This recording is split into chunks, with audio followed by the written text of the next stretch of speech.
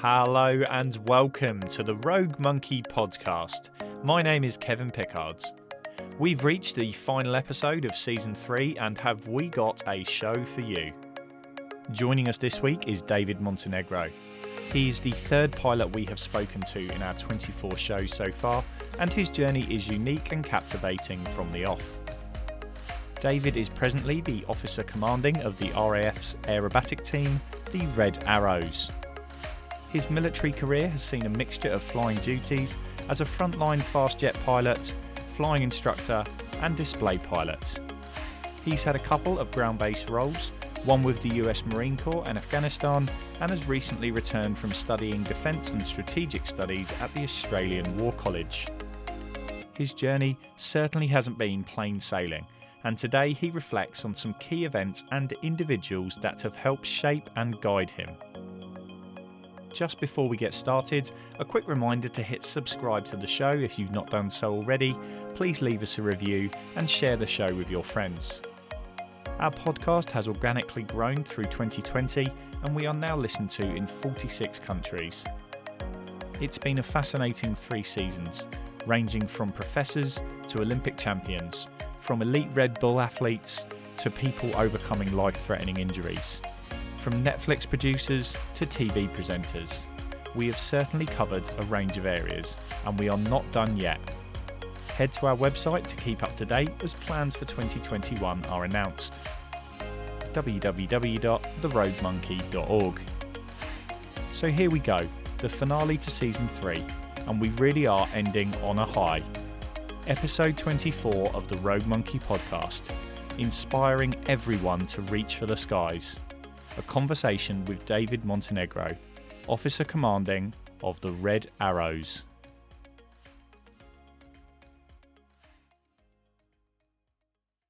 Hello and welcome to the show, Monty. How are you doing? I'm very well, thank you. And thank you for the invitation to come and chat to you today.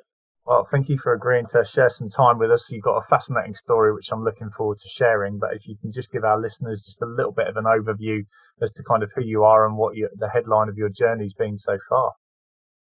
Sure. Well, I guess I'm invited because of my experiences in my professional career. I'm more than happy to talk about some of the personal experiences, I suppose, prior to, for me, joining the Royal Air Force, which was 21 years ago. Quite a cliche statement, I think, when some people said, "Oh, it's a long time," and it makes me feel old. What I'm so lucky to say is that it definitely doesn't feel like 21 years ago, and that's probably a product of some of the most differing, diverse, and interesting scenarios I've been placed in with that line of work. So it does feel like yesterday. There's the cliche, and but there is so much that I've been able to experience. My RAF journey starts for every officer that joins the RAF with officer training at the heart of the RAF at Cranwell in Lincolnshire. And from there, I was waiting to find out, having been selected to join as a pilot, which stream I would go into. Now, when you join as a pilot in the RAF, you're streamed, as you are in many walks of life, into various pigeonholes, and for us that's whether you're going to be a fast jet pilot, whether you're going to fly helicopters, rotary wing as we call it, or some of our transport aircraft, multi-engine. And when I finished Cranwell, I found out that I was selected to fly fast jets based upon some flying training that I had done at university. That was, definitely a fork in the road for me. I was very keen that it was jets I wanted to fly. And had I not been streamed in that regard, I've no doubt I would have had a fantastic career in another stream in the RAF. But I was fortunate to get the stream I wanted, I suppose. And then that led straight to my flying training, which took 2.5 years. Most people leave flying training and go straight to the front line. And again, another RAF fork in the road for me. I was very honoured to be selected to stay on as an instructor at the fast jet training school that I just graduated from.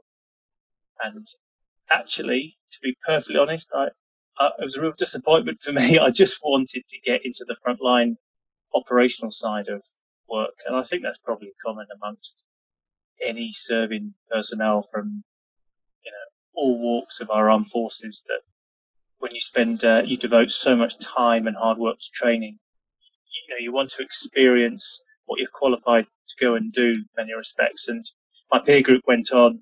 I stayed to become an instructor and decided, well, even though that's a small disappointment in the progression, I just had to make the most of it. And in those 3 years, teaching, mentoring, and making sure our next generation of fast jet pilots got to the front line as best as script as they could, I learned so much about myself, and it really opened my eyes to what the teaching environment in terms of performance does for individuals. A fast jet cockpit is a very personal environment. You're separated front and back, instructor in the back, student in the front, and even though your communication skills on the ground are all done with the usual facets of body language and presenting to a whiteboard, when you're in the cockpit, it really is the intonation of your voice, the way that you communicate by audio, as well as your physical demonstrations. And it really opened my eyes actually to how people learn in very different ways that I'd never really gauged before. After 3 years of doing that, I went to weapons training. I completed my course out in a NATO school in Canada, which is a great experience, to the front line to fly the Tornado in North Yorkshire and in Scotland. And then at the end of my second frontline squadron, I got a nudge to apply to join the Red Arrows from my squadron boss. And I think he saw more in me than I probably believed at the time, to be perfectly honest. But I think that's what good leaders do, isn't it? Promote that type of empowerment and inspire those beneath them to go and achieve more than they think they can do. I applied to join the Red Arrows. I was amazed to be shortlisted, and then even more amazed to get in on that first selection week. I spent 3 years with the team, with the Red Arrows, and then I left. I went straight to Afghanistan to do a ground-based role with the US Marine Corps. Back to just in time for the birth of my first child. Thankfully, I went to another instructional job, which gave me at least 2 years of being in the UK and a bit of stability. And then I got selected to be the team leader, Red 1 of the Red Arrows after that. I know we'll talk about that a little bit more in the podcast, but a huge voyage of discovery for many reasons, I think, personally and professionally. And then back into a staff role, so I was behind the desk, but with an operationally focused role in supporting our Typhoon fleet. And then I was very lucky to be selected to go to Australia for a year to do a master's in effectively international relations and defence studies, and a lot of strategic studies, especially around the Indo-Pacific region. And again, one of 29 representatives from different countries to be on that course. Back into the UK and selected to go back to the Red Arrows to be the commanding officer. And I've been doing that. I took over on the day of lockdown. So as brief as I could make it, that's really been my RAF journey to date. Well, we've got some fascinating areas to kind of unpick. I'm curious as to where that all started, because you mentioned you're happy to kind of go into like the more personal aspects of it. Let's go before RAF. Where did this all start for you? Was there a defining moment in your teenage years where you kind of went, that's what I want to do? Or was there maybe another event earlier on that actually kind of set you on that journey? Yeah, it's a good point. As I narrated that, I think a lot of people are often judged by what they achieve, but not necessarily on how they achieved it and what led to it. And for me, I was actually earlier than my teenage years. I was 7 years old when I had seed planted about aviation. Ultimately, my father's from South America, my mother's British, and on my father's side, we've got a lot of family in Colombia, and we went to see that side of the family. We flew. Once we'd got to Bogota, to the capital, we went to where my family's based, which is in the southwest of the country, near the Ecuadorian border. We got in a fairly small turboprop aircraft from Bogota to a town called Pasto. I've never seen, particularly, my mum is not a great flyer, but she was absolutely terrified on the way in to land in Pasto. She gripped my hand, and I wasn't terrified. By no means was I a thrill-seeking kid. But this experience, I thought, it just felt right. I thought, why would you not want to be in control of this thing? This is just superb. And I think the smells, the scenes around the airports, that excitement, seeing for the first time one of my parents more scared than I was, I suppose, all of that jumbled up into a sense of aviation, I think, is something I would like to do. And from there, it grew really between happy to have flown any aircraft in any guise, whether that was commercially or as a flying instructor or in the RAF. But I think very much it was my parents were realizing I was interested in flying. It's the opportunity to go to an air show. And I was taken to Biggin Hill, which is close to where I grew up, Beckenham in Kent. And that was my first taste of listening to kind of the raw power, that hard power of fast jets. And in fairness, that was quite overwhelming. I don't think I was excited as the other kids. I thought, my God, this is phenomenal. My entire body is shaking from the afterburner of these aircraft and looking at the perceived glamour, I think, of that side, which I can tell you from life experience isn't quite as glamorous as it looks. But I think over time, even as overwhelming as kind of those early air shows were for me, I thought if I could even have a glimmer of attempting to do that, then I think that would be a great position to be in. And then a lot really had to fall into place for me because I certainly didn't come from any type of military background by the family. None of my family had been pilots. And I was given a nugget of some of the worst advice from a careers advisor in my teenage years. So I am no doubt that careers advice is brilliant these days. I hope so, hopefully better than then. And when I muted the point about, I think I would like to be an RAF officer and a pilot, I was told that I probably wasn't from the right background and probably should think about other things in life. And I think those decision points where you can accept it, which in fairness I did. It took someone else really to guide me and say, you shouldn't listen to that. You should go for the dream ticket and try your hardest to work out what you need to do to try and achieve it. That became very much a source of motivation, being told that it probably wasn't for me, and was complete misinformation, because when I got close to selection boards for the RAF and actually for commercial flying near the time, I realised it was nothing about your background. It really was who you were, how much work you put in, and to be selected on merit rather than anything else in life. And that was an incredibly valuable lesson and something that I talk about a lot to young people these days, especially with the myriad of information that can flow around now about what you should or shouldn't be. Do you think there was people, whether that was school, whether that was parents, whether it was family or friends, that kind of, again, reflectively looking back, you think actually perhaps without the support of some of those or their guidance or the words that they said, you perhaps wouldn't have gone down this path? Without a doubt. I think that network, whether it is friends or your family or an institutional network, whether it's a school or a youth club that you're associated with that has people that can guide and mentor you, are invaluable. They're the people that will keep you on a right path, and it certainly did for me. So in that regard, the advice was invaluable, and then the opportunity to play as many sports as I could in my teenage years was the bedrock of pretty much everything I've done since in the RAF. What I learned in the sporting arena, I think. When you look back again, like obviously there was transition out of like school, like everybody else, into I guess a limbo period where you're not quite sure. Was there, obviously having made that decision once you've had that advice from the careers person and strategically decided to avoid it and actually go, where your heart was there moments kind of post 16 or 18 or whenever it was where you actually kind of felt like you really grasped onto this route of being a pilot in the sense of it was actually happening?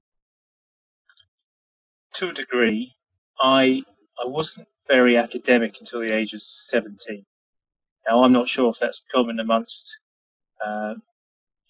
people from the background I've come from, whether that unsure, but what I had a bit of epiphany on was post GCSEs that if I even wanted a hint of achieving this dream, there's got to be some self-discipline here. I can't just devote my life to sport and to friends. I was doing the bare minimum really to get through, and I think that was probably the turning point. And my parents had been giving me enough guidance as they could do from a very early age, but where I really knuckled down because I then realised the route, the focus to achieving what I wanted to do, and I'm very lucky that I suppose that transpired at the right time, because at that age I did knuckle down. I did much better academically, and that opened up opportunities for me. I mean, it doesn't to join the RAF. You don't have to go to university. You can join straight from school. But for me, it did open up the opportunities to go to a university. I grew up in London, and I think, like many young people, had the desire to go somewhere completely different to your where you grow up. So I ended up going to Manchester in the mid to late 90s, which was just an absolute brilliant place to be from a cultural perspective in every regard. And again, just kept broadening my horizons, I think was the key point there. And as much as I was being broadened in terms of horizons, I still came back to, I think it's aviation is where I still want to be. And that kind of was the really critical part for me. Do you think as well then, were there kind of milestones, I guess, on the professional side of things? So once you've actually been accepted into the RAF and then you're on this journey of going through all the various training, was there kind of moments you look back that were kind of not necessarily milestones, but they really stick in your memory of almost like pinching yourself moments of, wow, like I've actually got to this place, now what's next, and kind of those kind of waypoints that you moved through on your journey to where you are now? Very much so. I think when you get into the RAF as one of the armed forces, there are, especially as a pilot, there are so many milestones that you do achieve, and you do have pinch yourself moments. Before I got in and I got to university, I joined the University Air Squadron program, and I took a lot of time to make sure I was ready for that interview. I was quite self-disciplined in that regard, and that was a big turning point, because once I got into that program, it gave me the opportunity to fly whilst I was at university, but with no commitment. I had got a commission then to join the RAF. The first time I went solo in that aircraft, whilst living a life as a normal student in Manchester, yet almost this schizophrenic, turn that life off, become an officer cadet in the RAF, learn your checks, make sure you can handle emergencies in the air, go and fly solo at the weekend. That was probably the first biggest step for me to, a realization that I pretty much almost making my dream here, even if it stops here. I've flown an RAF aircraft, having been instructed by an RAF pilot on my own. This is just brilliant. But really, it fed the beast even more for me. I just wasn't prepared to give up. Having said that, it took me 3 attempts to get into the RAF after that for various reasons. So another message I have about not giving up. It still took quite a long journey from there on. But yes, once through the door, I think getting through the door was the hardest bit, and that's probably common for, I suppose, anyone. It's getting through that barrier, because once you're there, then the world becomes your oyster. And after that experience, because I found it quite difficult to get in, I never ever, I think, took my eye off the prize. I never relaxed at any stage to think, well, I'm in, so I'm okay. Just kept, I think, in some ways, for self-discipline and performance levels, kept me pushing harder and harder. Do you think working in a team of, obviously in the role you're in now, it's a very high performance group of individuals that are obviously very disciplined and quite driven in what they do? Is that a trait that you've kind of seen across your journey, that there are some people who, potentially take their foot off the gas a little bit, and that actually they don't then carry on in potentially roles that they could have gone on to? In some ways, I think any walk of life, any organisation that you work within, you'll see a myriad of characters that have different personal circumstances. And to a degree, I've seen that, I think. And as I said, there are many reasons for it. But having worked in the RAF for 21 years, it's probably pretty minimal in many regards. We have such a collective focus to deliver whatever it might be, whether it's a squadron or a station. And I suppose that feeling of service is very prevalent in everything we do. I don't think you probably see that to such a great extent. I think that very much, to make it too corny, it very much binds the people that you work with, regardless of some of the challenges they face in their personal lives. Interesting. You mentioned earlier about this kind of drive to go out on the front line and, being a kind of active duty, if you like. Was there any, again, specific memories from when you first got that opportunity where you actually kind of went, oh, wow, I'm actually in an active war zone? And was that because, again, most, Joe Public in Britain have no understanding or very little understanding of what that's actually like when we can see it on TV and you can watch documentaries and all these sorts of things, but when you're actually there as a person and, you get off the transporter for the first time and you think, I'm here now, what was that actually like? Well, I think the journey to the front line as a pilot is, you hear the word incremental gains quite a bit, I think, in the sporting world, and it's no different. The first it feels like the ultimate milestone is to achieve what's called your combat ready status. We call it the CR check. So once I've talked about going first solo in a small propeller aircraft just now.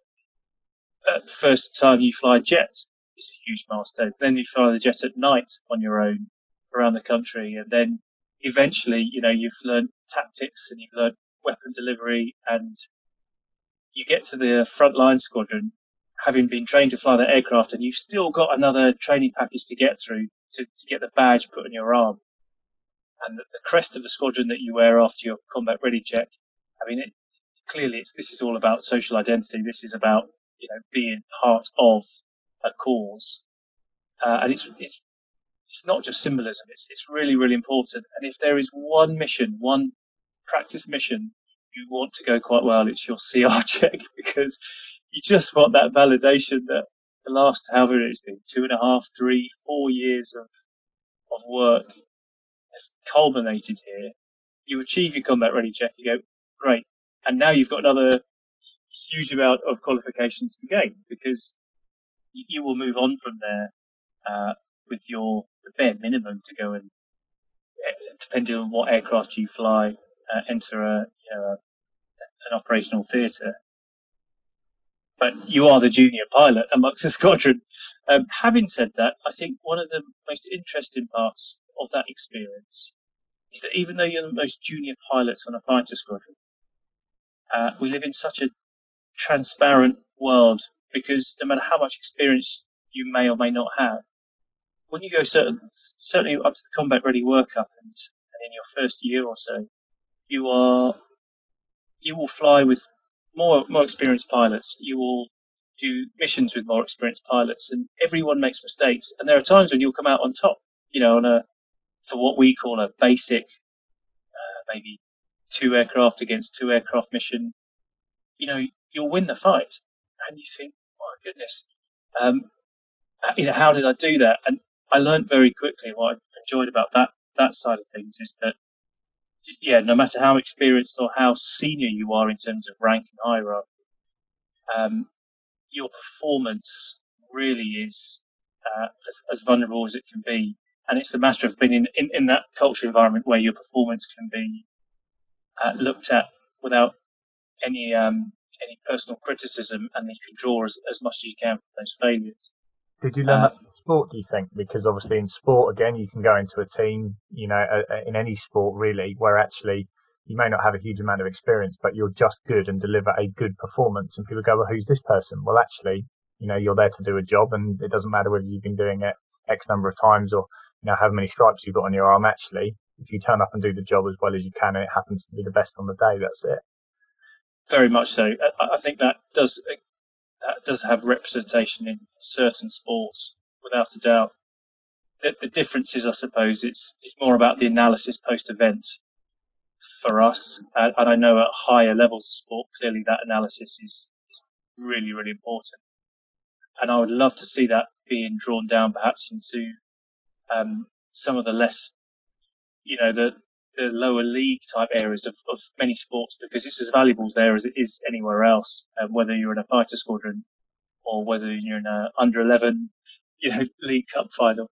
Anyway, sorry, that was quite a big leap from your initial question, but the experience then from there on, I suppose I think everyone at some point suffers from imposter syndrome, where you don't believe you should be where you are. And my first element of that on the front line was on a big exercise where I was still one of the junior pilots. I was in my first year of qualifying as combat ready on the Tornado F3, and we had a multinational exercise, and Top Gun had turned up they'd been sweeping through the area, and they had joined the exercise for a few days. And as an RAF, some of the big exercises you fly, you get used to this, but this was my first experience of being front and center of one of the most high profile fighter units in the world, I suppose. And it just happened to be the day that I was the mission lead and mission command, and I never forget standing up in front of, that must have been around, 40 to 50 individuals from about 4 different nations, and the Top Gun crews kind of skulking in the back, really looking as cool as they could be. We'd been given the mission lead for that day, and thinking, I can't believe that, a boy from Beckenham in Kent is standing here. Well, I mean, I ran into a tree on the first time I rode a bike, I think, when I was 5, and here I was kind of leading this mission. Thankfully, that next 6 hours of my life went quite well, and I think that springboard moment, ski jump moment, as I sometimes call it now, you just have to get through. You just have to do, and you have to bring on that persona. Even if you don't entirely 100% believe it's you, you just have to bring it to bear and get the job done as best as you can. A second very memorable moment for me was on a ground tour in Afghanistan, and I had a brief job to go out to 2 aircraft carriers to brief some crews on what was going on in the south of Afghanistan. And yeah, I got flown onto the deck of a carrier.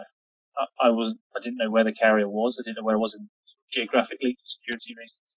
And as I got off this onboard delivery system, as it's called, I was just front and center in kind of the most evocative hard power element of the US Navy, and then again had to stand up in front of US Navy squadrons and provide them a brief on some information they knew. So I think all of those experiences, they're very personal. As you meet people that have any type of military background, will have evocative experiences, but I suppose they are 2 where I never ever thought I would find myself in that position. And you obviously you mentioned there that your commanding officer suggested that you went down the Red Arrows route. Was there particular things that took place maybe before that perhaps laid the seeds for that in their mind, that they kind of looked at you and thought, that could potentially be an avenue they could go down? Or was there kind of any discussions or things before that kind of, made you just wonder a little bit, like, what could this be about? Well, if there had been, I hadn't really known about it. But what was clear is that my conduct in those first couple of years, I suppose in the frontline squadron and perhaps before in my instructional tour, had given them the idea that potentially this type of experience, display flying and representing the RAF in a soft power type aspect, an ambassadorial aspect, could be a good thing for me as well. It, again, broadened my horizons. But no, it never really been discussed. I had really just been focused on getting combat ready, being on a frontline squadron, and moving from there on.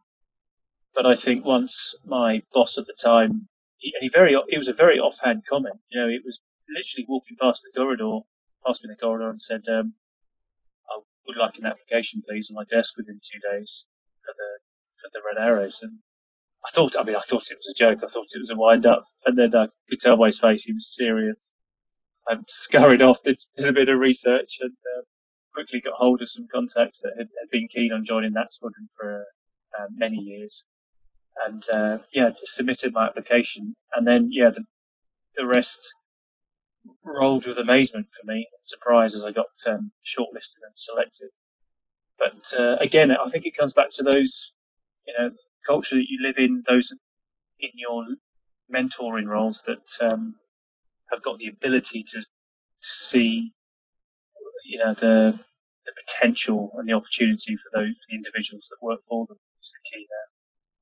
Do you think then, looking back again, that actually, you mentioned imposter syndrome already, but actually when you went through the various stages of, applying and then getting shortlisted and then, the testing and all that sort of side of it, at every stage, was there a point where you actually kind of accepted, I'm going to do this, other than obviously when they turned around and said you're in, was it a constant, like almost like a fear of failure kind of thing?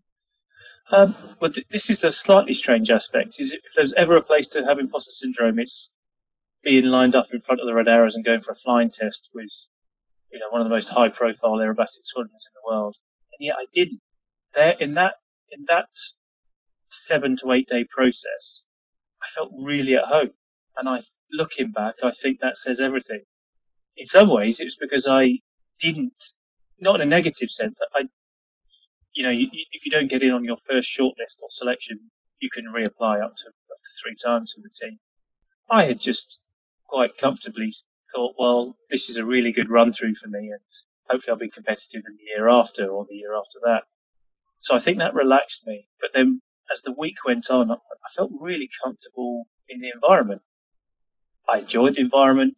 I loved the approach that the team had to the way they went about their professional business. It's a real distilled element of the way that a frontline squadron does it, except it does it with a higher tempo and with in some ways, a more direct yet analytical manner that I just thought, this is fantastic, this is great. And that clearly helped my performance because I felt relatively relaxed during that week. And when I got home, I suppose when I got back and I spoke to my other half, I said, I actually really, really want this now because I enjoyed it so much. And I was getting prepared for, I suppose, fear of failure or fear of disappointment. But I was very lucky that time round it was a positive outcome. I mean, you've already mentioned there leading a mission with Top Gun, going out and speaking in front of like US Navy staff. You've almost like your CV's effectively lined you up for an ability to stand up in front of a group of people that you're perhaps not as, or from an outside point of view, may not be as comfortable in, and then kind of the ultimate test, effectively, like you said, from an exterior perspective, it's probably the most nerve-wracking thing you can think of. But actually, knowing that looking back, knowing that you kind of like, well, actually, I was quite relaxed through all of that. The kind of writing was on the wall, I guess. Yeah, perhaps quite a few years of going through some challenging selection processes and training courses, some quite diverse kind of military experiences did help. But then my peer group, arguably, they'd been through as much, if not more, than me. So I think we're all in the same boat in that regard. But I think being able to, I suppose, again, something I do talk to when I engage with young people, particularly through the Red Arrows and the RAF, is that you're going to have setbacks, elements of failure at every single turn. Some are bigger than others. And I'd had, a fair share of that to a degree. It doesn't sound like it, but you do. In your personal and professional lives, you do, no matter what it is on paper you achieve. And I think that probably helped to a degree by the time I'd got to selection to join the Red Arrows. It's why, in many ways, from a Red Arrows perspective, you have to have a minimum amount of time in the service. You have to have flown at least one frontline tour, be graded to a certain level that we call above average, and that qualifies you to join. And I think that gives you enough time in service life and actually in your personal lives to put yourself in a position where, I suppose when you come to selection, you do feel comfortable. I want to then delve obviously into the Red Arrow stuff, because there's a level of, we see the most, the polished product. Obviously, as a young kid, I was one of the many that was standing on seafronts and at air shows around the country watching. And actually, the more just working in like elite sport, I've found there's so much that goes on behind the scenes. And actually, obviously not going to take us through the whole journey, but in terms of when you're in and you started that role all the way up to kind of where you are now, what were kind of the cornerstones to what makes them so precise, them so disciplined, them so professional in what they do? And obviously, we get it as a pilot. There's obviously going to be a high level of professionalism anyway, but there is such a high level of detail with what they do. Are there certain aspects that you can look back on and go, that is like an absolute cornerstone of what we do? Yes, and I think my first example is maybe not what the listener would expect, but it does make sense. And that was very much about the team culture. And the bit that may not make sense is that in my first year on the team, I was responsible for putting baggage labels onto all of our bags that went onto various aircraft. I had to clean the coffee machine. I had to provide food at lunchtimes. I did the most baseline jobs because I was a team member. No matter the fact that I was in the Red Arrows, I was part of making sure that whole operational cycle worked, as we all are. We all had baseline jobs. You will get some first year Red Arrows pilots that are absolutely on top of their operational game. They're weapons instructors from the front line. They have led not just an exercise, a mission exercise that, I discussed earlier, but they've done 3 or 4 operational tours in Afghanistan, tactical elements that have huge strategic impact, and yet they're the coffee boy or girl on the team. But it's so important from a Red Arrows perspective because it makes sure that there's no ego element to what we do. And as soon as that cultural aspect is understood, then when you get into the delivery end, when you're looking at the intricacies of a certain maneuver or why a certain performance as a collective could be better, you get to an end product that is far more conducive over a period of time. And what I mean by that is it's not about the Red Arrows performing for a specific show or akin to a sporting tournament where you just have to get across the line and finish. The point about us as a squadron is we are continually delivering every single year. You have your high profile events, but the turnover in the team, we only expect more when we get new team pilots and new support staff into the team to keep on making sure that the reputation gets better and better and bigger around the world. And I think the making sure of, or the ensuring that individuals understand that collective vision before anything else is the cornerstone of what we are. Of course, there are clear functional elements in the way that we prepare for sorties, the psychological, cognitive focus we have during flying and post-flying in the analysis. But I think I'm really keen to stress that point more than anything. I've listened to other podcasts, about other sporting teams or other, I suppose, businesses that have similar approach, different contexts, but a similar approach. And I can tell you from a fighter pilot's perspective, from a display pilot's perspective, it does work. It's effectively humility through teamwork. And Indeed.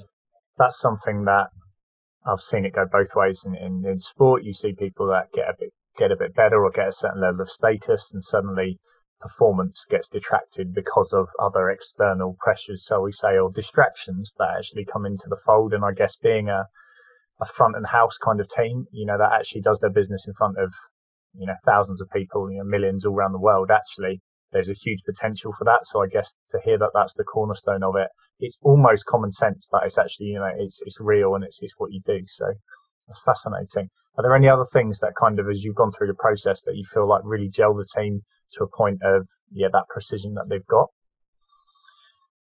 I suppose the way that we organise our year and our months and our days to the point where we can fly 2 public shows in 2 different countries, fly between those countries all within a 12-hour period.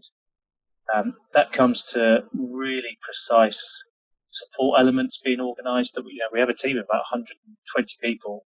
The front end is the 9 display pilots, but it's what is done in the background. And I suppose my job now is to coordinate all the elements, all the functional elements that then give the delivery aspect the best possible means of success.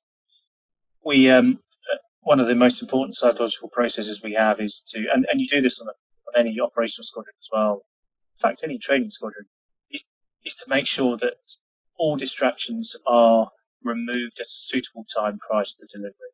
Again, sounds common sense, but for us, we could be doing a lot of public relations, meeting the public, talking to kids, and then we plan very, very detailed timing cutoffs where you get this, what we call the bubble, the psychological bubble. Team pilots congregate into a quiet area, start to visualize what they're about to go and do. Red One has enough time to compute how he is going to lead that show for those environmental aspects. The delivery of the brief is very quick, it's very concise. We have a very methodical and logical process of how to brief that sortie. And it really leads to one of the most interesting aspects of the team is you're absolutely conditioned to do what you're about to go and do. It's almost second nature. But therein lies a huge pitfall, because if you are over conditioned, from our perspective, you may not respond fast enough to the unknown. And we're very careful in the briefing process about making sure that everyone is ready to deal with an unknown circumstance, an external variable, whether it's a mechanical failure of the aircraft, whether it's a bird that flies into the engine and then causes a mechanical failure. All of that is brought up prior to delivery aspect. Where we open the doors to the squadron to the general public as much as we can is for them to watch our debrief process, us self-analyze frame by frame what we've just done. And really Red One leads that process. He looks at self-awareness of the pilots, collective aims, were they achieved, were they not achieved, and why. So, yeah, I think, be remiss of me not to mention really how we achieve that level of performance. I find that fascinating. You talked about there being over-conditioned effectively, so you're almost oblivious to the environmental things, because there's obviously some sports that are very controlled in their elements, whereas actually, what you guys do is actually so open. And obviously there's parameters that you work within in terms of it can't be too windy or, visibility and that sort of thing. But there's obviously going to be more challenging days than, a day where there's a 2 mile an hour light northerly and it's blue sky. So, I mean, how do you kind of, I guess, find the envelope? Because actually you guys, you will push to a point where you've still got to obviously maintain that perfection, if you like, in terms of the visuals of the display. But actually there are some conditions you're in, whether it's with crosswinds or whether it's just the geography of the area that you're flying in. There's obviously going to be more challenges there. So how do you build in that kind of, I guess, adaptability with your pilots? Well, the cut-off is fairly easy because we adhere to very black and white regulations in terms of what we can and can't do, depending on the environmental aspects, whether that's weather or the operating environment, the type of airfields we work from. So relatively speaking, that's easy to green light or red light. But to deliver a show, we could deliver a show in 30 to 35 mile an hour winds with 1,000-foot cloud base that then changes to a bright summer's day, which could well be any day in the the British summer anyway. And we can adapt the show within the 20-minute period that occurs. And we can only do that safely because of the nature of our training regime. The way that we systematically build and choreograph the show through the training process. And then in the last probably 6 to 8 weeks are the most important for us because we expose the team to different geographical sites. And there are elements where you can induce visual illusions, depth perception over water, hazy conditions so the horizon melds into the sky, which can be very dangerous for any pilot in terms of disorientation. And we put that in a very conditioned training environment and expose the pilots to that 3 times a day, every day. So you're flying 15 trips a week, almost every week for a 5-month period to get yourself ready to when you come to the delivery end, because we don't need a rehearsal at any site. We brief purely off satellite imagery and all type of images that we can gain of a site. We can deliver that show anywhere in the world safely, but it, like anything to do with performance, it always comes down to the training mechanisms that you have.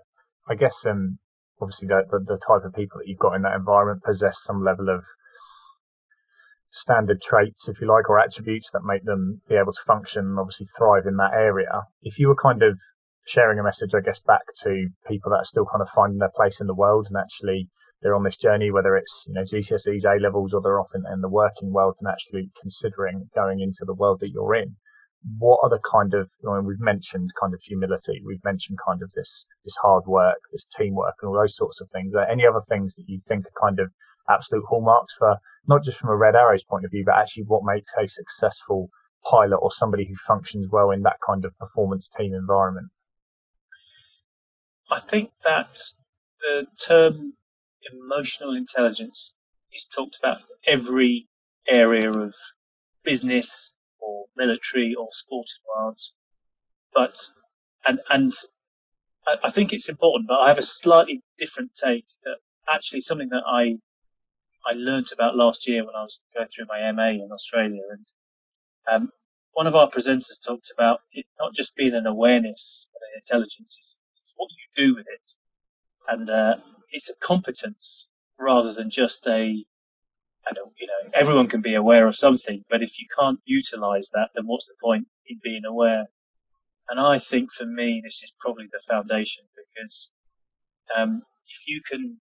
if you're aware of and if you can regulate your emotional behavior dependent on what's going on in your personal life, and I'm not saying being like a robot, but I mean just the days that when you come into the professional environment, you know that you're either on a high or a low, or you're feeling incredibly balanced. You're somewhere in that three.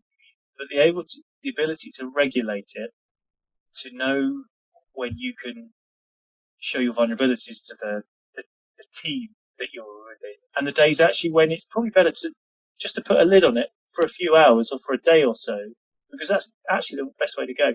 That comes through trial and error, and that comes through being in any team environment from the age of 5, probably 5, 6, 7, 8, and you learn by that process. But I think from a leadership aspect, that's even more relevant in terms of the competence of how you deal with that in yourself, making sure you build in enough time to understand that in the people that you are leading and get a feel for how they are dealing with certain circumstances.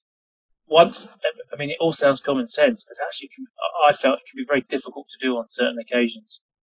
But once you are able to do that, then everything else falls out for me. Trusting people, empowering them to do what you want them to do without being too over-controlling or by not showing them enough attention, that seems to work itself out with careful attention.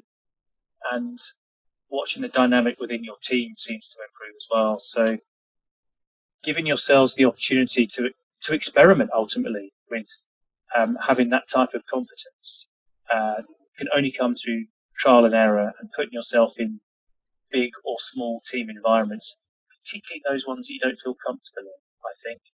Where the amount of times I felt so out of my comfort zone, scraped my way through a day or a meeting.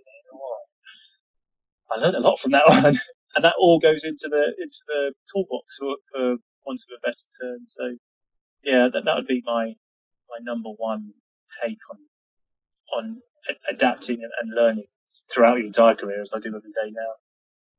That's brilliant. There's one more thing I'm curious about, having listened to kind of you talk through your journey there, and obviously even just your kind of headline information from the start. You have to have an element of drive and constantly pushing yourself forwards. And do you get to a point professionally, especially in a role like this, where actually you then kind of go, I've kind of developed myself, if you like, not to a point where in any way that I'm like a master or an expert in it, but actually I'm going to allow others to do that, and actually I'm now going to let my personal life catch up, because I can't imagine this kind of role and the journey you've been on is not necessarily family friendly, but actually there's some real challenges that come with it. So do you find a point on your professional journey in this kind of walk of life where actually you kind of not in any way take your foot off the gas, but you actually go, right, I'm now going to make the people that I'm working with as developed as possible, and actually myself actually take a little bit of me back and let my personal life expand? Yes, it's difficult to speak for everyone in my environment, I suppose, in the RAF in that regard, because this really comes from your personal circumstances and your personal makeup. But I think in general terms, finding that balance at certain times is, I mean, it's a must. No one can continue year on year at certain performance levels. But what helps us, I think, in the Air Force is that we move jobs every 3 years. So you're given an opportunity to shift focus into an area that maybe be actually as high tempo as before, but in a different field. So you start in a more junior area and you work yourself back up again. Or then you are given an opportunity to, maybe you'll come out of the cockpit for an 18-month period, go into a more stable lifestyle for short term before then going back into a very high tempo profile. And taking care of and balancing that, it's very tricky, because for us that the service will need you in the right place at the right time to deliver a job. But I really do feel this is not just a sell for the service. I really do feel that at any time we can put our hand up and say, okay, for whatever circumstance, I need this to rebuild or to focus on this, and then I can come back to where you need me to go for another reason. And we're good at that. I think it's probably why I'm still here, because I really value that. I feel that's a really important part of our organisation. So yeah, I've had to make those choices in my personal life, and yeah, it's the only way I think you can get through and continue to develop yourself, rather than just running yourself into the ground and losing focus on some non-professional but the most important areas of your life, that being your family. Most certainly. I've got one more tiny little thing actually. That's just looking back. Obviously, you've mentioned quite a few times there, either being outside of your comfort zone or coming up against barriers or whatever it is, and especially at the start, actually the biggest barrier of just breaking into this kind of arena. What would your kind of golden rule, if you like, to anyone out there, and we're not talking people necessarily who've got aspirations to being a pilot or an RAF or whatever it is, but actually they have an ambition they're working towards, and there is in their mind to some degree a barrier in the way, what would be your one thing that you kind of know helps you get through those barriers? I think that you find yourself someone close that you trust, that can give you that external opinion, that mentor, whether that comes from your family or from your school, that can give you a slightly different perspective. Finding that mentor can be really difficult, and that actually needs to come from you sometimes. You need to seek that individual, because you can get yourself to a period where that barrier almost feels that something that cannot be broken on your own. And I found that with that one comment or that one insight from someone else that knows you very well, that you trust and they trust you, you will find your way around the barrier. Some people can do that on their own, some can't, but I think that gives you the greatest opportunity for breaking down whatever it is. Seeking advice. And if you don't get it the first time, find it somewhere else. Keep asking the question. Keep asking the question. And whatever you do, I think from my experience, never give up on it.